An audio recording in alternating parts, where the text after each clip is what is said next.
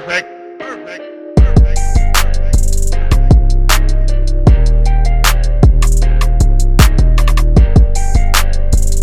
Hello, everybody, and welcome back to another episode of the Reaction Therapy Podcast. I'm your resident psychotherapist, Tom Stevens, here with Nick to bring you another great episode. This is going to be a topic near and dear to my heart to hopefully help you find better mental health treatment. I mean, when we talk, Nick, about a topic like why therapy doesn't work, you'd think as a therapist, I would be saying therapy works all the time.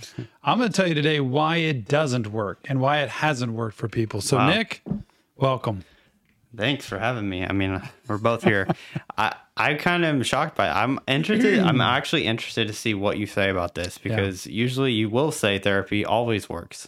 That's what I would think a therapist would say. Like if I was a professional athlete, I would be like, yeah, like it's a great job. Like I wouldn't say, oh no, people shouldn't go watch games and stuff like that. I don't know. It's just interesting. Well, I'm interested to hear what you have to say. Somebody may say to you that, working out always works. Yeah. And a professional trainer may say, if you do it the right way, you could work out and hurt yourself. You could work out and exercise the wrong muscles. So that's where we're going today. Why therapy doesn't work. All right. I'm Love interested these in topics. this one. Before we do that, I just want to say thank you so much for supporting the channel. I'm sure Tom thinks that way too. Absolutely. Because without you, it's not happening. Without Nick, it's not happening for sure. 100% on running the day-to-day operations. But without you, there is no way. Without the support. I mean, the fact that we're in, 8 months where we are and so grateful, like every day to see subscribers coming on board and views from people and comments from people. So it's just been incredible to think of, what was just a kind of cool idea ended up being an actual mission in the world of spreading mental health awareness. So it's cool. So just wanted to open the show with that, just to thank you. We should open every show like that because really without y'all, we could not do this at all. Probably part of the reason we say it every single time. I know we say it a lot, but we really do mean it. Yeah. And there's no other way for us to thank you other than saying it here or in a live stream. But, we do talk a lot about how it's incredible to have this support. So yeah. Also, I do want to plug something real quick because I started a sports channel and I just wanted to say that I would love it if y'all would support me over there. Y'all are so supportive over here. If y'all could be supportive over there, that'd be awesome. It's called Rise Up Sports and I post sports content every other day on there.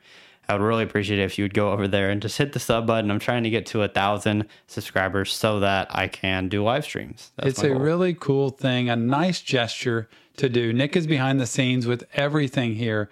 Y'all don't understand the amount of editing, the amount of planning, scheduling, adjusting, adapting, staying on top of things that he really does that I don't do because I don't know how to do all that. And one nice gesture you can do is go over there and check out his content because he's talking sports. He wants to be able to have live streams to talk real time with people. And in order to do that, you got to get 1,000 subscribers. And he is on his way there. But if you could go support him by subscribing to Rise Up Sports, I've done it myself. And I'm asking you to do that too. I think it'd be cool because it's another branch of reaction therapy that, we can go off and talk about some sports. It's your deal. And hopefully I'll be a guest one day to talk on your show. Absolutely. He might already have been by this time. I don't know. But I don't know. So let's go in. I have an interesting intro topic today. Let's just get into it.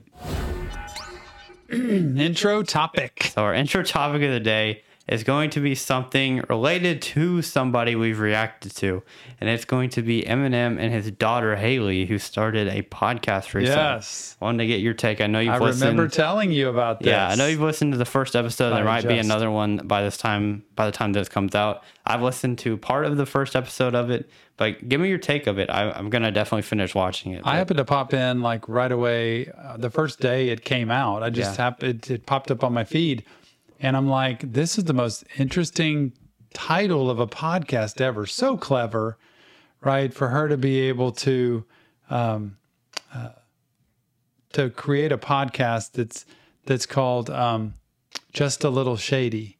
And, Slim Shady, Eminem. Yeah. I just think it's really cool that she's a little shady. She's his daughter. And so Haley's doing a podcast with her best friend. And they're sitting on chairs and just talking for like 30 minutes in the first episode about life and things they've done and what they did on 4th of July. And it's just really cool to think, to hear the inside story of people who have grown up the way that she has and the life that she has, I think is pretty cool. And to learn as I did that she was really a rule follower early on, which I would tell you is because of how chaotic the environment is in her life as a young child. The one way she got control and a feeling of security was to make great grades, was to not get in trouble. She didn't mess with the wrong crowd, none of that stuff. Yeah. So I think it was a way of her to compensate for all the stuff that happened early in life. Anyway, fascinating to talk to her one day about. I did put a comment in there, see if maybe she'd be the podcast with us. But that'd be awesome. She'll never read that, right? You never know, man. It's kind of cool to at least watch a podcast, just a little shady. I think it's worth it. I loved it. Really and go check it out. It's worth it. One of the things that I saw on that podcast also was that she opened up and she was introducing her co-host, which is one of her best friends. Yeah. They met in like second grade. And one of the things they both said was they grew up, both of them were very shy. And I just wonder, with all of what Eminem dealt with in his like marriage and stuff, I wonder if that shyness came because of seeing her parents fight, or I'm not really sure because I don't know the entire Eminem story, but I know enough to know that it was not a great home she grew up in, most likely, for at least part of it. So I don't know if you have any take on that at all. Without judging her too much, because I don't know the story, the typical would be you grow up in a chaotic home. There's a lot of fighting all around. There's people coming in and out.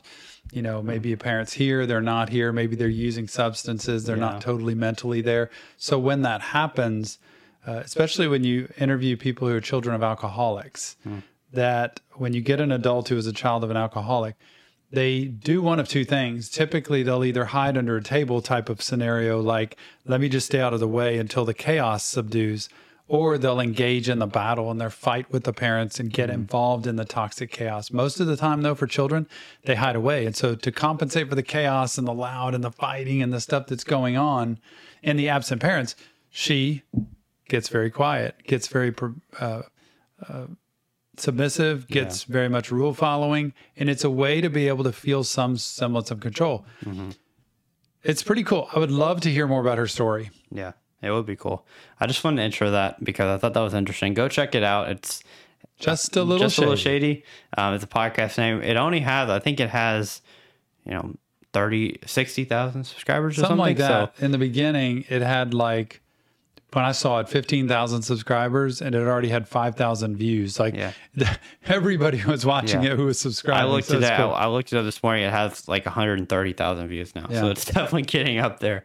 And everybody wants to go check it out. But it is definitely worth I think it's 26 minutes. So definitely go check that out. There might be a second episode by the time this comes out. Yeah, so. I think they're trying to do it once a week. I would definitely pay for that. Yeah. That would be a cool subscription thing. Patreon. Not that she needs subscribers, right? Not at all. But still, it's a support of what she does. Yeah. So. Awesome. Okay. Well, now let's get into the main topic.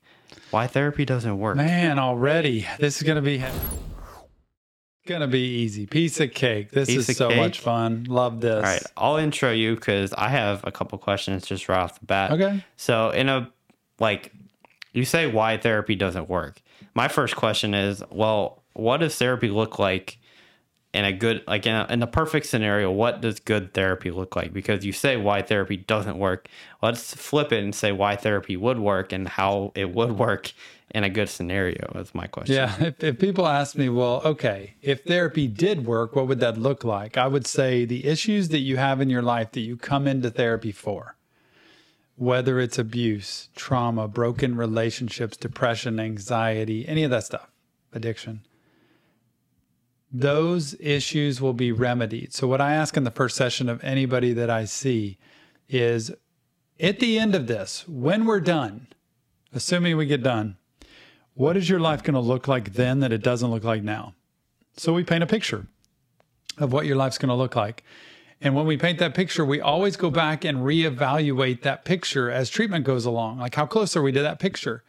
And when therapy's good, you always keep a roadmap for that. So a really good therapist is like Google Maps, Waze, Apple Maps, any of those things. When you go on a trip and you want to go somewhere, you've seen this, you put the address in and you normally, let's say you were going back to college, you normally go this way and it's just kind of the way you go. all of a sudden the map thing says, no, go this way. And we tend to look at that and say, oh, this is a shorter route, probably because there's a wreck, construction, things going on.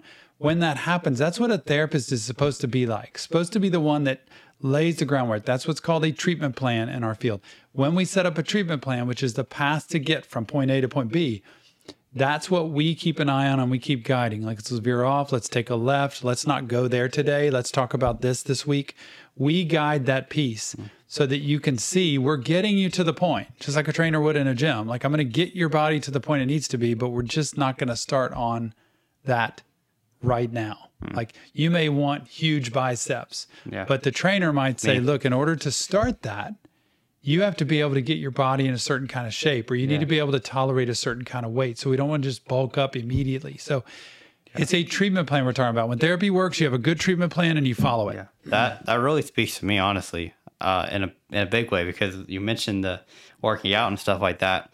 For me, like, I've worked out for a while and I haven't seen the results I want to.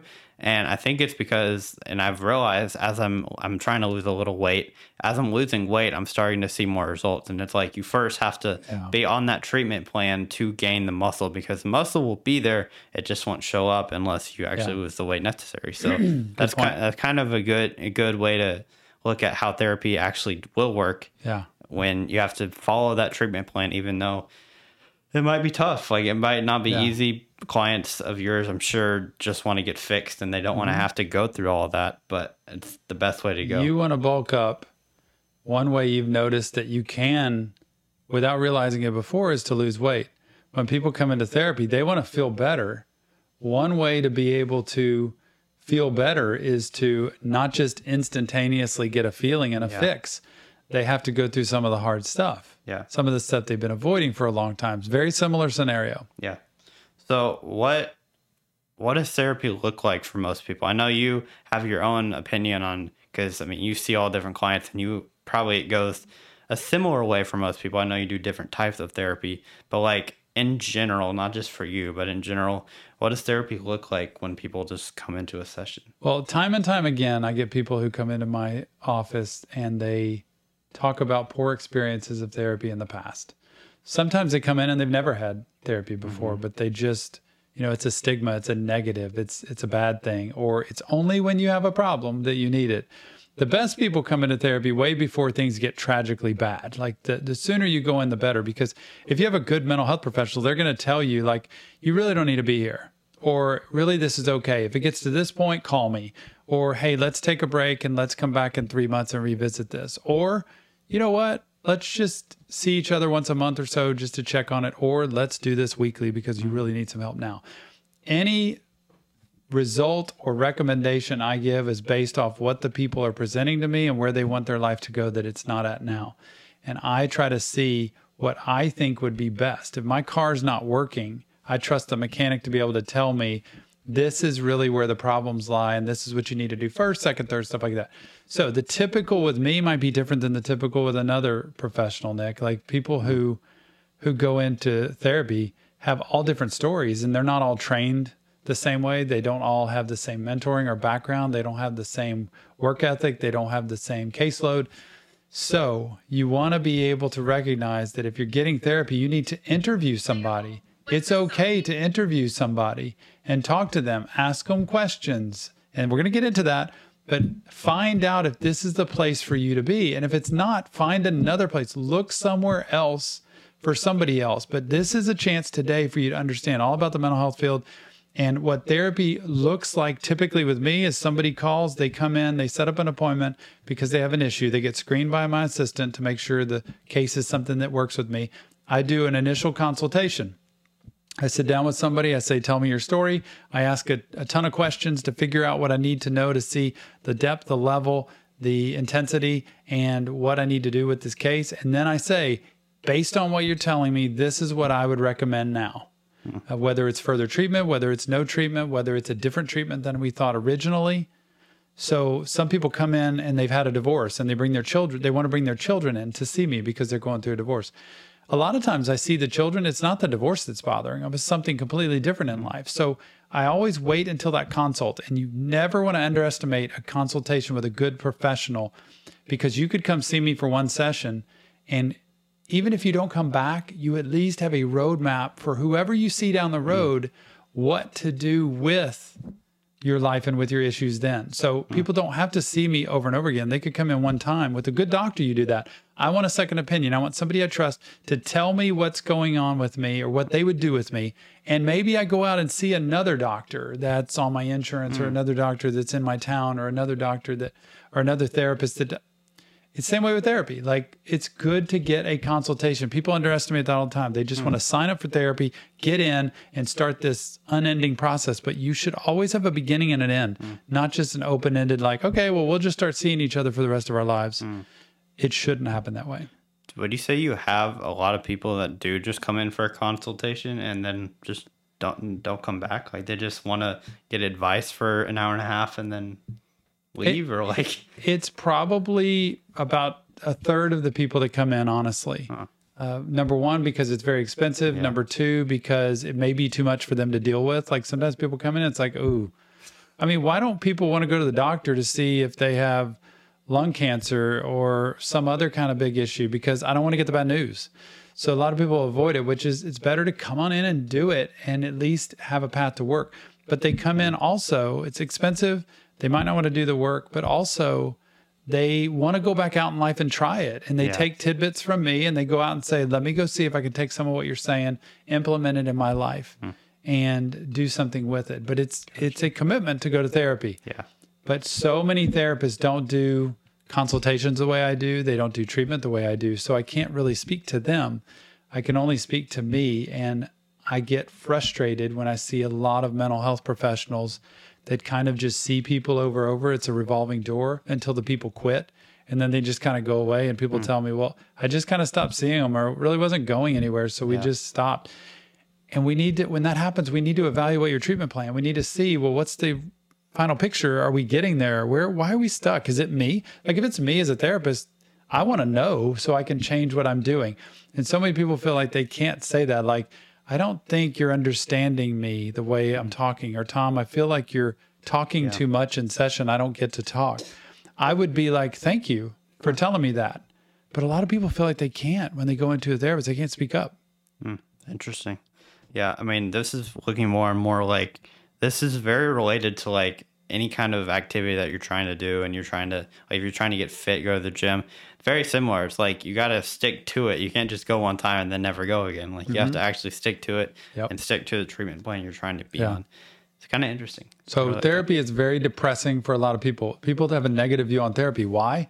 Because they've had negative experiences with it. So that's why I say why therapy doesn't work. It doesn't work because, number one, people go to it and then quit because it's terrible and they didn't like it. Number two, they quit because it's hard work. And number three, they quit because I believe they don't have a treatment plan that was set up from the beginning to follow. Interesting. And then also, like, when people want to go to therapy, when they're actually like, okay, I realize the problem, because I feel like that's half the problem, is realizing that you actually need help. Yeah. But once you realize you need help, what questions should you ask if you're trying to seek therapy? And like, when you go to a therapist's office, what questions should you ask to, I mean, I'm a guy who wants to get the most out of something. And so like, I want to ask the best questions to get the best help that I can. So what would you say to that? This is probably the best question posed for any mental health period that people don't understand, that you need to come prepared when you seek mental health treatment with questions. You are the customer. You're the client. You're the one who is paying for this. You're the one who's seeking it. I am the one not to just do whatever you say or not to fix anything you have, because sometimes I can't fix the problem, but you're the one who is here for help. And so it's important to, it's like getting an order at a restaurant, right? If you don't like onions on your food, you're the one that can say, no onions. No onions, and it's okay. But how many times do you see people order food and they say no onions, and then the food comes and there's onions, and you know what people say? It's okay. Yeah, it's fine. Like, I'll just take them off, or I won't. It's okay. We don't want to bother. Go into therapy with questions, and so you want to prepare those ahead of time. And it's okay to ask any question of me that you want to ask. The very first tip I'll give you If you want to seek mental health treatment, go ask a therapist you find online or anywhere else if you can have a few minutes of their time just to talk by phone. If they don't want to give you that, then go another direction. And I know, like, as busy as I am with the waiting list I've got, and I've got an assistant, Jackie, who's amazing, who fields all my calls, that she's the one that answers first. If I need to be on the call, she will tell people, absolutely, we'll set you up. It might be in between one of his sessions because I'm going back to back in sessions all day, and I might have 5 minutes in between a session. But that's fair. Like, that's okay. I'll give you that time to be able to talk to you. You know why that's good? Because you can hear their voice. You can hear their compassion. You can hear their kind of way they communicate. And you can explain very briefly what's going on with you.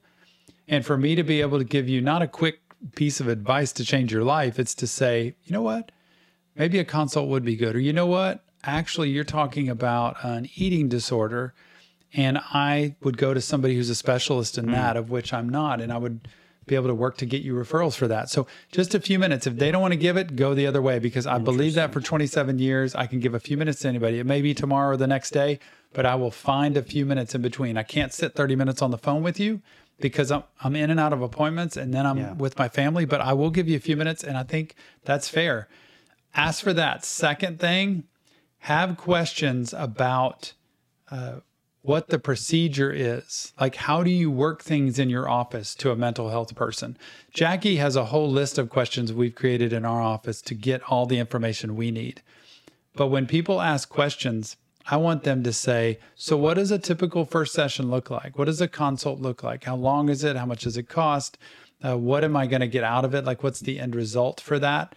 And what do you need to know ahead of time for me? Do you want information ahead of time? Many times I tell people, go ahead and email me whatever it is about your history you want to tell me. And if I get a chance, I'll read it. I can't promise, but most of the time I always do. That I'll read it and check it, and I'll kind of already know what's going on with you ahead of time. And ask questions about the type of counseling I do. Like I tell people, I tend to talk more. I'm not just a person that sits there and listens. I tend to troubleshoot and brainstorm with people on things. And I also am very relational. I like to build relationship. Y'all know that. So I want to build relationship with the client. And so I'm a relational person that is real, honest, and genuine. I will tell you exactly how I feel or what I think. And I'm not going to sit there with a pad and a pen and my leg crossed and just listen for an hour. I'm not going to do that. Other therapists might tell you I'm really more of a person that helps you understand and reflect on your feelings and use a client-centered approach of just letting you kind of talk through things. Other people say I'm a cognitive behavioral therapist. I deal with troubleshooting. You tell me the problem, we get a solution, you go out and practice it. And so just ask, how they work, what they do. So if you have questions, even personally, like people come into my office, right? Y'all know me, and we have different crosses on the wall and stuff. Like they might get freaked out by that. Like, so do you bring out the Bible in sessions? And I tell them, no, I don't bring out the Bible. If you want to bring the Bible, you can bring the Bible. We can talk about it and look at it. If you want to pray, we can pray. I don't bring myself into the session. And so I like people that ask like about me and what I might do in session. So ask all questions you want, put them down on paper, ask them in a little phone interview, or ask them in person during the consult. Interesting. And then kind of a follow-up to this one. What would you say, like, speaking of like questions, what would you say is like the biggest or the top 2 or 3 questions that people don't ask you that you think they should ask you in a session? Man, that's a good one. I feel like I run across this all the time. Number 1, what does your therapy look like? How do you do therapy? If somebody just asked that and I said, well, I'm kind of like Waze or Google Maps, okay? We talk in the beginning about what's going on in your life and what the problems are. I create a map that I think is the best, quickest, most effective way to get where we're going to go. And I show you that map and we talk about it. And then we continually evaluate as treatment goes on, whether that's seeing each other weekly, every other week, once a month. That's one real good question people can ask. How do you do treatment? Like, what kind of therapist are you? And any therapist should be able to give you that answer. The second thing is, how do you work your sessions? Like, what kind of, is it even us talking back and forth? Is it me talking most of the time? What's your personality like, Tom? And I'll tell you, I'm a talker. I like to talk. I like to hear about your life. I'm very relational. So ask about the person, like just type of personality you are. But you know what? In 5 minutes on the phone with people, they can already tell my personality. They can tell, most of the time with me, people come privately, like they were referred by somebody privately. Yeah. It's not through some insurance. So asking about my personality is good. Also, if you need a negotiated rate or you can't afford to pay, because I'm very expensive, it doesn't mean I can take anybody for whatever they can pay. Ask about it. Do you take a sliding scale? Do you negotiate your rates down? And I always tell people I will be happy to discuss that with you in the first session. So typically my initial consult session, people have to schedule. That's just a part of it. So the fee for that is what it is, and I will negotiate with you then. And it's important to know if you need to pay less and you really want to see this therapist, then tell them, I really, really want to see you and I'm willing to do the work and I want to work hard and I want to be able to give everything I can to you. I just can't afford what this rate is. I will talk you through the process of what that is. 10% of my practice pays zero when they come in. They have since day one of me doing this 27 years ago. Those are always full all the time, right? Because everybody would want one of those spots. Yeah. There are other people who don't even pay my full rate. They pay half of what my rate is. And that's because they do the work. I won't take somebody who's not going to want to do the work and reduce their rate. And number two, they come when I want them to. So that's one of the other conditions for me. If you pay less to come in and see me, I get to decide when you come in because it's going to be at a slow time or a time where it's not as big of a deal. So you have to negotiate that and compromise a little bit with that. And it's important. Ask. And I'll think of it as time goes on here because some of the questions that you should ask that you don't,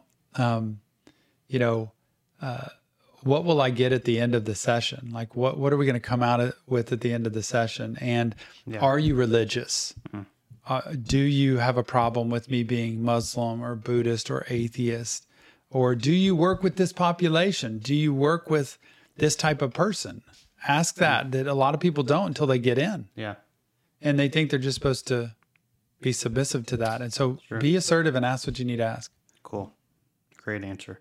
Really quick here now, I'm going to ask you this. Do you think virtual or with everything that's happened in the world the last couple of years, virtual therapy has become a lot bigger than it used to be. So virtual versus in-person therapy, which do you think is actually better? I'm sure you're going to say in-person just because you're an in-person therapist most of the time. Yeah, in-person is better without a doubt. Like in-person is, if you're getting the most quality type of experience, it's the best. It's kind of like saying, is going to a concert or watching a concert live on YouTube better? Which one? And most people are going to say the experience is way better, but maybe the concert's not in my state. I can't get to it. Yeah. So it's the next best thing. But I will tell you this, honestly, because we've been working on partnership here with some telehealth people. And in doing that, telehealth is better than nothing. And it can actually be just as effective as in-person for certain things. Yeah. If you need quick tips on your routine, balance keeps me stable stuff of your routine, your schedule, accountability, parenting, like how to handle a situation with a 4-year-old that, is not staying in their room or sleeping in their bed at night. They're just having a hard time. There are certain troubleshooting things that can be just as effective in person as telehealth. So I really don't discount that. Telehealth can be very effective. If you're coming in and saying, I've got childhood trauma, or I've just been in a terrible accident and I'm scared to get back in my car, if you can find a person to see face-to-face, do it with that. So some things that are deeper traumas, deeper life histories, it is very difficult. Addiction's that way. You want to deal with it in person at first. Eventually it could be.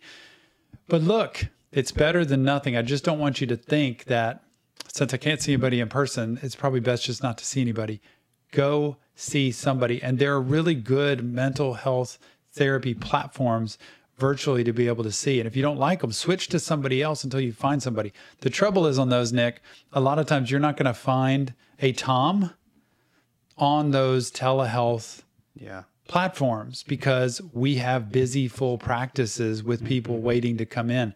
So a lot of times those telehealth platforms have more watered down therapists. Like you're getting people with all different walks of experience from a year to 20 years. You're getting people from all different places in the world doing the therapy. Yeah. So they have different cultural experiences.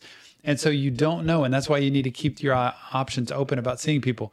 You might not find a great therapist the first time, but I've seen plenty of people who are telehealth, virtual, who are on insurance networks. I've seen people who are really good and talented that do it.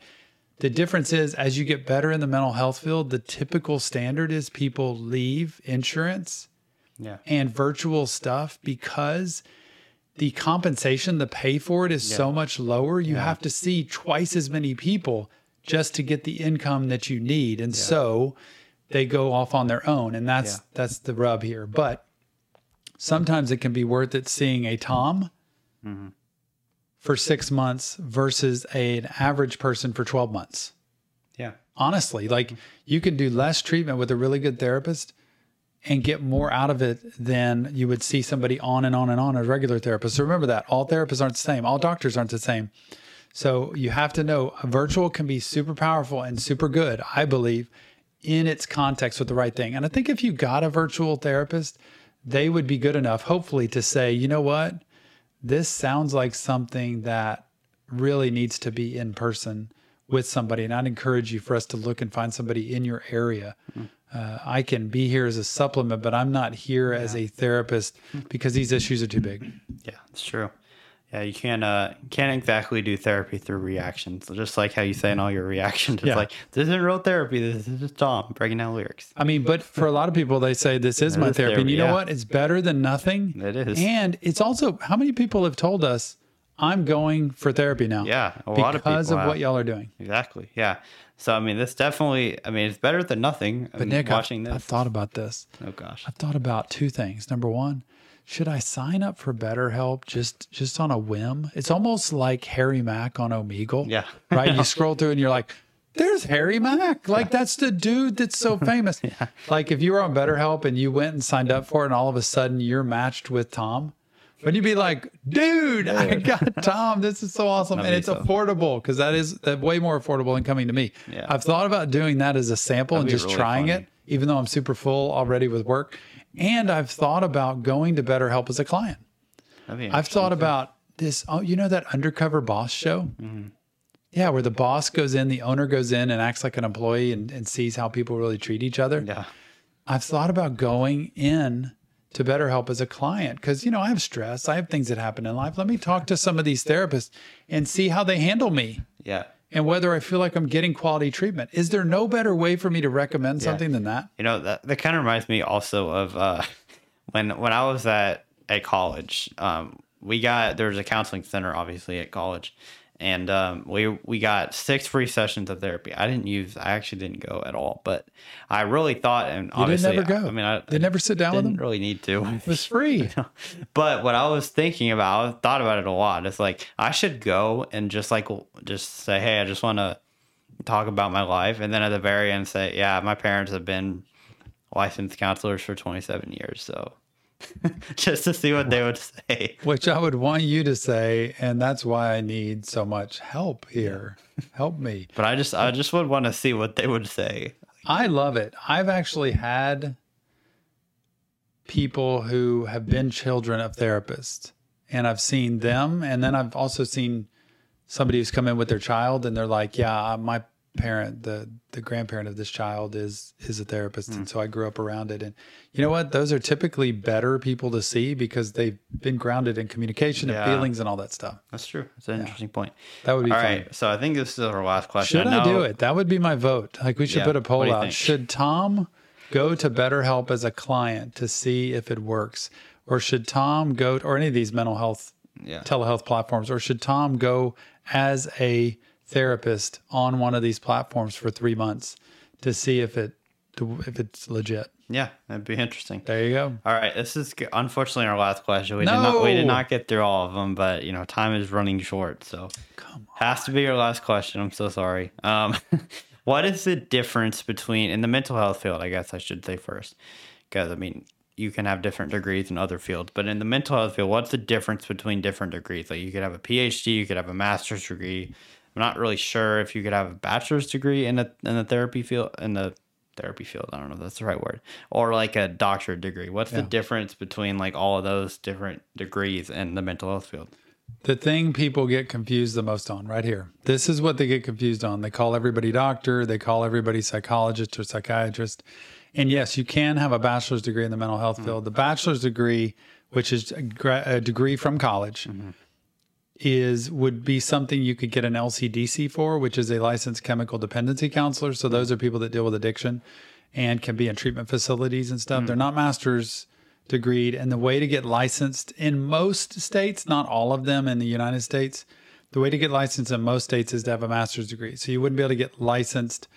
You can do the LCDC. That is a licensed chemical dependency counselor, but it is considered at a different level than a licensed professional counselor or a marriage and family or a social work person. So interesting. You go bachelor's level, which is typically, there's not much you can do with it. Then you go to a master's level. Okay. Master's level therapist, just consider as the grassroots, like they're on the front lines. They're the people on the ground doing a lot of the groundwork. They're doing the counseling. They're doing the therapy day to day. Those are your professional counselors, your social work people, your marriage and family people. So you get you get an undergrad degree, you get a master's degree, and then you get licensed by your state to practice as that professional. Okay, so the state kind of oversees that credential. Then they do mostly counseling, not too much else. Now there's fringes of other things, but they do basically counseling. Then you get to a PhD level, which is a doctorate. After you have a master's degree, you go back to school for 2 or 3 years, get a doctorate degree, a PhD. The PhD people, which are typically psychologists, they're the ones that mostly do testing. They may go do teaching too at universities and stuff, but they do a lot of testing. They can also do therapy too. A lot of them do assessments. A lot of them are a little bit more behavioral, cognitive behavioral. They're not as much in the day-to-day feelings of therapy, just regular counseling. Generally, now there's tons of exceptions with that, but generally speaking, the reason people go get a PhD is because they want to do assessment, testing, evaluation, and they work with clients in counseling, but they also assess to figure out what the diagnosis is. But they can't prescribe medicine. Neither can a master's level person. So a master's level person like me can't do testing. It's not my interest. It's not what I want to do. A PhD level person can't do prescribing of meds. Then there's an MD at the top. So bachelor's degree, a master's degree, PhD, and then an MD, a medical doctor. That means you go to full-blown medical school, which is, 6-7 years. I don't know. It's a long time. You want to be a medical doctor. Those are your pediatricians. Those are your psychiatrists. And those are the ones that can prescribe medication. And it used to be that MDs did therapy also back in the 70s, 80s. Now they just prescribe. Pretty much no psychiatrist is going to is going to do counseling. They're just going to prescribe. So you go for med checks. It's very frustrating because people go in, you get like 10, 15 minutes with the doctor. You figure out what are the symptoms, good, bad. Okay, here's your prescription, go. So psychiatrists typically just do medicine. So understand that. Psychiatrists do medication generally. Psychologists do testing generally. Master's level do counseling generally.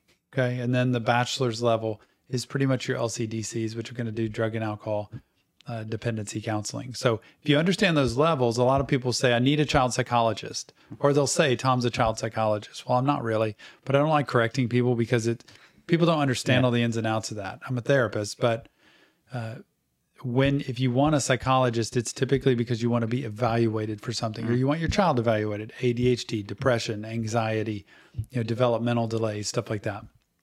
If you want medication, then you need to go to an MD, a medical doctor. That could be your general doctor. That could be a pediatrician for a child. That could be a psychiatrist. Psychiatrists know way more than anybody else in terms of medication. So they're the top tier to go to because they're just specifically for that. A regular doctor or a pediatrician, they do kind of general doctoring. But understand, you don't want to go just get medication without therapy. And a good doctor will tell you that. You need to be in treatment too. You need to be in counseling too.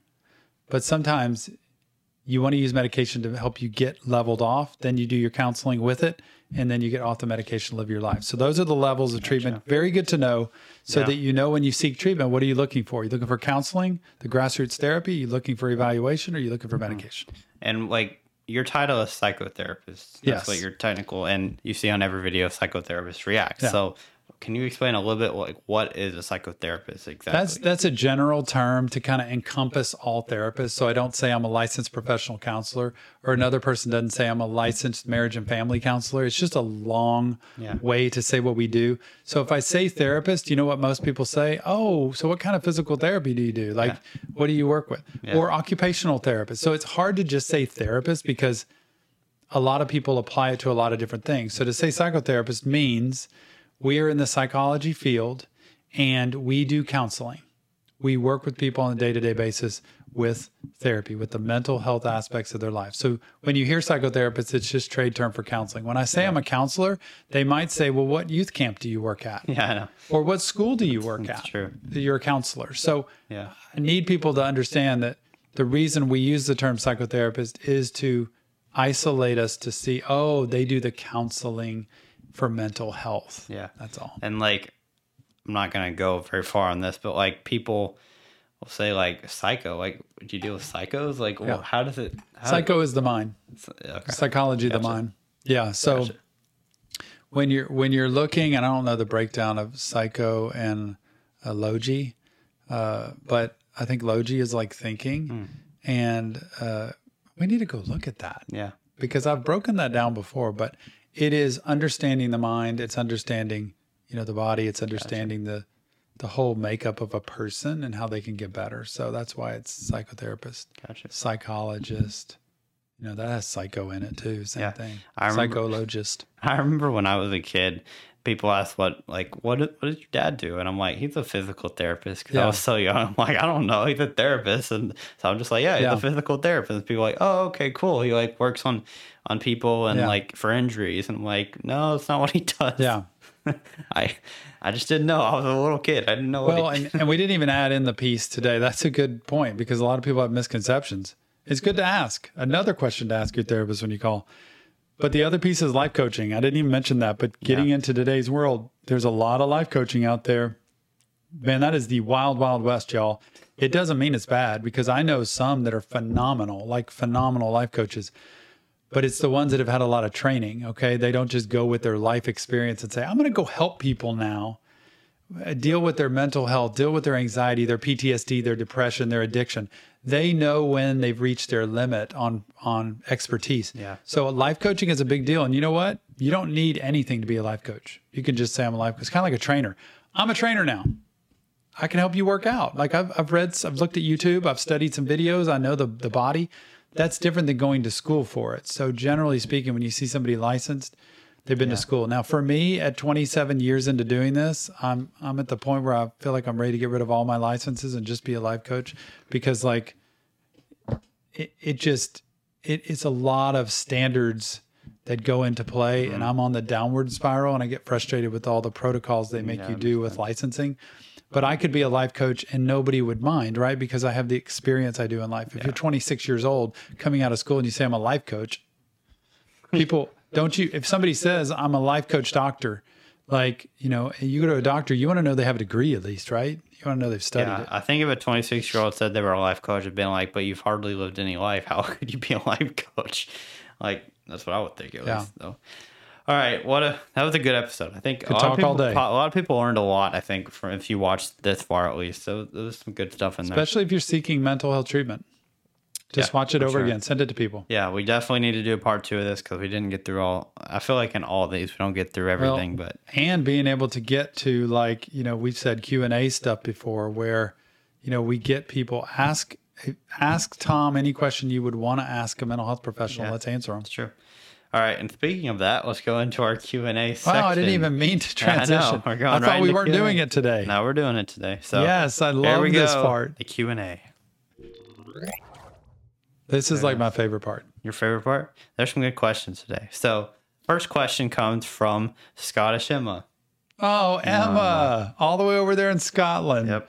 Emma's been around a long time, always has great comments, great takes. We need to get her a membership. She's not a member. She's not a member of YouTube yet. But let me tell you, she's been loyal. She's been faithful. She has been here from the beginning.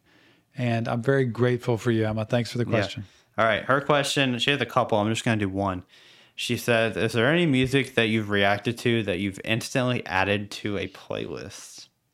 Gosh. I mean, we have our playlist. We have the Reaction Therapy official playlist. It really is my go-to playlist. So I'll put it on, what's that? Just kind of filtering through randomly songs, and I'll fast forward if I'm in a certain mood to certain songs. Yeah. Any songs that I put instantly, well, 21 Pilots started right away. Like, you know, those songs, not all of them, but a lot of them I put in instantly. Yeah. And I'm trying to think of, the Rod Wave songs hit me instantly. You know, I'm going away from the mainstream of like Juice WRLD, Eminem, NF, all those kind of things. And I'm trying to think of like the branched out versions of different things. Amity Affliction, when I heard, that was the one with Cancer, right? Yeah. Yeah. That was My Chemical Romance. My Chemical Romance. That's Cancer. right. My Chemical Romance, when I heard Cancer, incredible. That just blew me away. And so that's one I listen to for sure, even though it can be slightly depressing. I just love the way that song was put together, and it brings memories to me. So, man, trying to think of anything recently that that I would have put in there. Can you think of anything? I don't know. For me, it's all like upbeat stuff because I work out a lot and, you know, play sports a lot. And so, like, for me, like, Yay Not Crazy, one of my favorite songs ever right now by Joyner Lucas is one that I instantly put on a playlist. I put a lot of Juice WRLD songs. I mean, I already listened to NF before, so he was already on my playlist. But yeah, I don't know. Yeah, there are different ones where it's like, wow, I want to hear that over and over again, and we've got tons of Juice WRLD on there, but the other ones too. And I'm trying. The Coldplay has been good. That one you did for my birthday was really cool. Sky Full of Stars, and yes. So when I hear something inspirational or something that tugs on emotion, that's what does it for me. Yeah. So I don't always listen to just hard beats of things anymore. Sometimes I listen to something that just really puts me in the mood for work or puts me in the mood for going for a run. Yeah. Good question, Emma. Thank you, Emma. Yeah, for sure. Okay. Next question comes from Dallas, who is a new member recently. I think. All right, Dallas. I think he was one of the first like groups of members, like maybe in the 20th member, maybe, I don't know, something like that. Dallas says your top five favorite Juice WRLD songs. Love the videos. Thank you to whoever gifted me a membership. Yes. So a lot of gifting going on. Yeah. Top 5 favorite Juice songs. Oh, this is really tough. I mean, there's so many. The one I keep saying it, but the one where he's got money, you can keep it thing where he's on the plane. Armed and Dangerous. Man of the Year. I just love the beat of that. I think it was it Candles? Candles is a good one. That was one. Because I'm remembering the songs, but not the actual name of them all the time. And there was one that goes way back to the beginning. Wasn't Burn. Wishing Well, maybe. It's the one where he was doing therapy. He was in... Oh, Lean With Me. Lean With Me. That was really cool. Not only because he was in therapy and he was going through that. I didn't know what lean was. I didn't know what, any codeine was or any of that was Man of the Year. The stuff. I didn't know. Yeah, that was funny. Those, let's see. So those, and then probably, the one he did with Justin Bieber. Wander to LA. Yeah. I like that. And you can tell they're more poppy based sometimes because I like just kind of bobbing around with those. So that would be it. I would say Wander to LA is up there for me as well. Really cool. Fast is my favorite Juice WRLD song. I've said that many times. Fast is my favorite. I really like Man of the Year's good. I'm trying to think of there's so many of Juice WRLD songs. It's hard to I think Sometimes is up there for me. It finally got released after a while. It was unreleased for a while, but I don't even know. Like there's just so many good ones. Wishing Well is really good. It's up there. Even some that you haven't reacted to yet are some of my favorites. There's one with Halsey called Be Kind, I think. Oh, the one he did with I think no, he's not on that one. It's a different Halsey song, but good. The one he did with blanking. But he had a feature on it. The other one, the young guy. Kid Leroy. Kid Leroy, yeah. So Go or yeah. But that was the one with Juice. Go, go. Yeah. Yeah, that. So I love those collaboration things. Yeah, there's one. Oh gosh, what was that? It was. Oh man, you haven't reacted to it yet. There's one, or maybe by this time you have. It's with him. It was. I can't remember. It was him, and there was a really cute, attractive girl who's like a librarian or something in the video. Y'all will know which one this is. I can't remember the name of it right now, but I like that one. I don't know. It was a catchy song. But yeah, it was a good question. All right, one more and we have to get out of here because we're way over time. Let's do it. Last question comes from Quinn. I'm not even sure. It's Quinox. I'm not sure how to say it. All right, Quinn. Quinn is what I would think it is. Just call it Q. Q. Well, you react to some of your personal favorites, even if they aren't like mainstream artists. Like, would you react to your favorite kind of music, even if it's not mainstream? Absolutely, I would. If Nick will let me do that. No. Yeah. He would. There are times I'm like, I'm going to do this. Remember? You did the Avril Lavigne song. Avril Lavigne. I'm like, I'm doing this because I really like her music. I like the vibe she has. I'd like to do some Alanis Morissette too. I don't even know who that is. I'd like to go back, and she's the one that did Isn't It Ironic? Amazing. And I'd like to do some 80s rock stuff. I really would like to go back and do, even though I've listened to it already. So a lot of the stuff that I like, I would listen to. The Christian music I've done, I really like. Mm-hmm. Like I've done Gyra with Justin Bieber. I've done the In Jesus' Name. In Jesus' name. You all did, too well. Anyway, so when I do like Taylor Swift, or I will do Olivia Rodrigo or Selena Gomez, many times I'll want to do those. Yeah. So I'll pick those. So yes, there are dabs of things I like that get put in here that really matter to me. Yeah. So yeah. Good one. Absolutely. Thanks. Great questions. Great Thank you so much. Today. We would do more. There's a ton more on here, so we're gonna have questions for today if you don't delete them. I'm not touching it anymore. All right. Well, the final topic of today is the quote of the podcast, which I'm sure you haven't made up yet, but here we go. Here's a transition. I haven't made this up. I need to sit down and write some of these. Yeah. Because there's so many you can think of. I think of them as I go with life, but I don't tend to write them down. So I have these nuggets of wisdom inside. So anyway, I don't really have a quote. The only thing I would say is when it comes to the topic today, which is, why therapy doesn't work,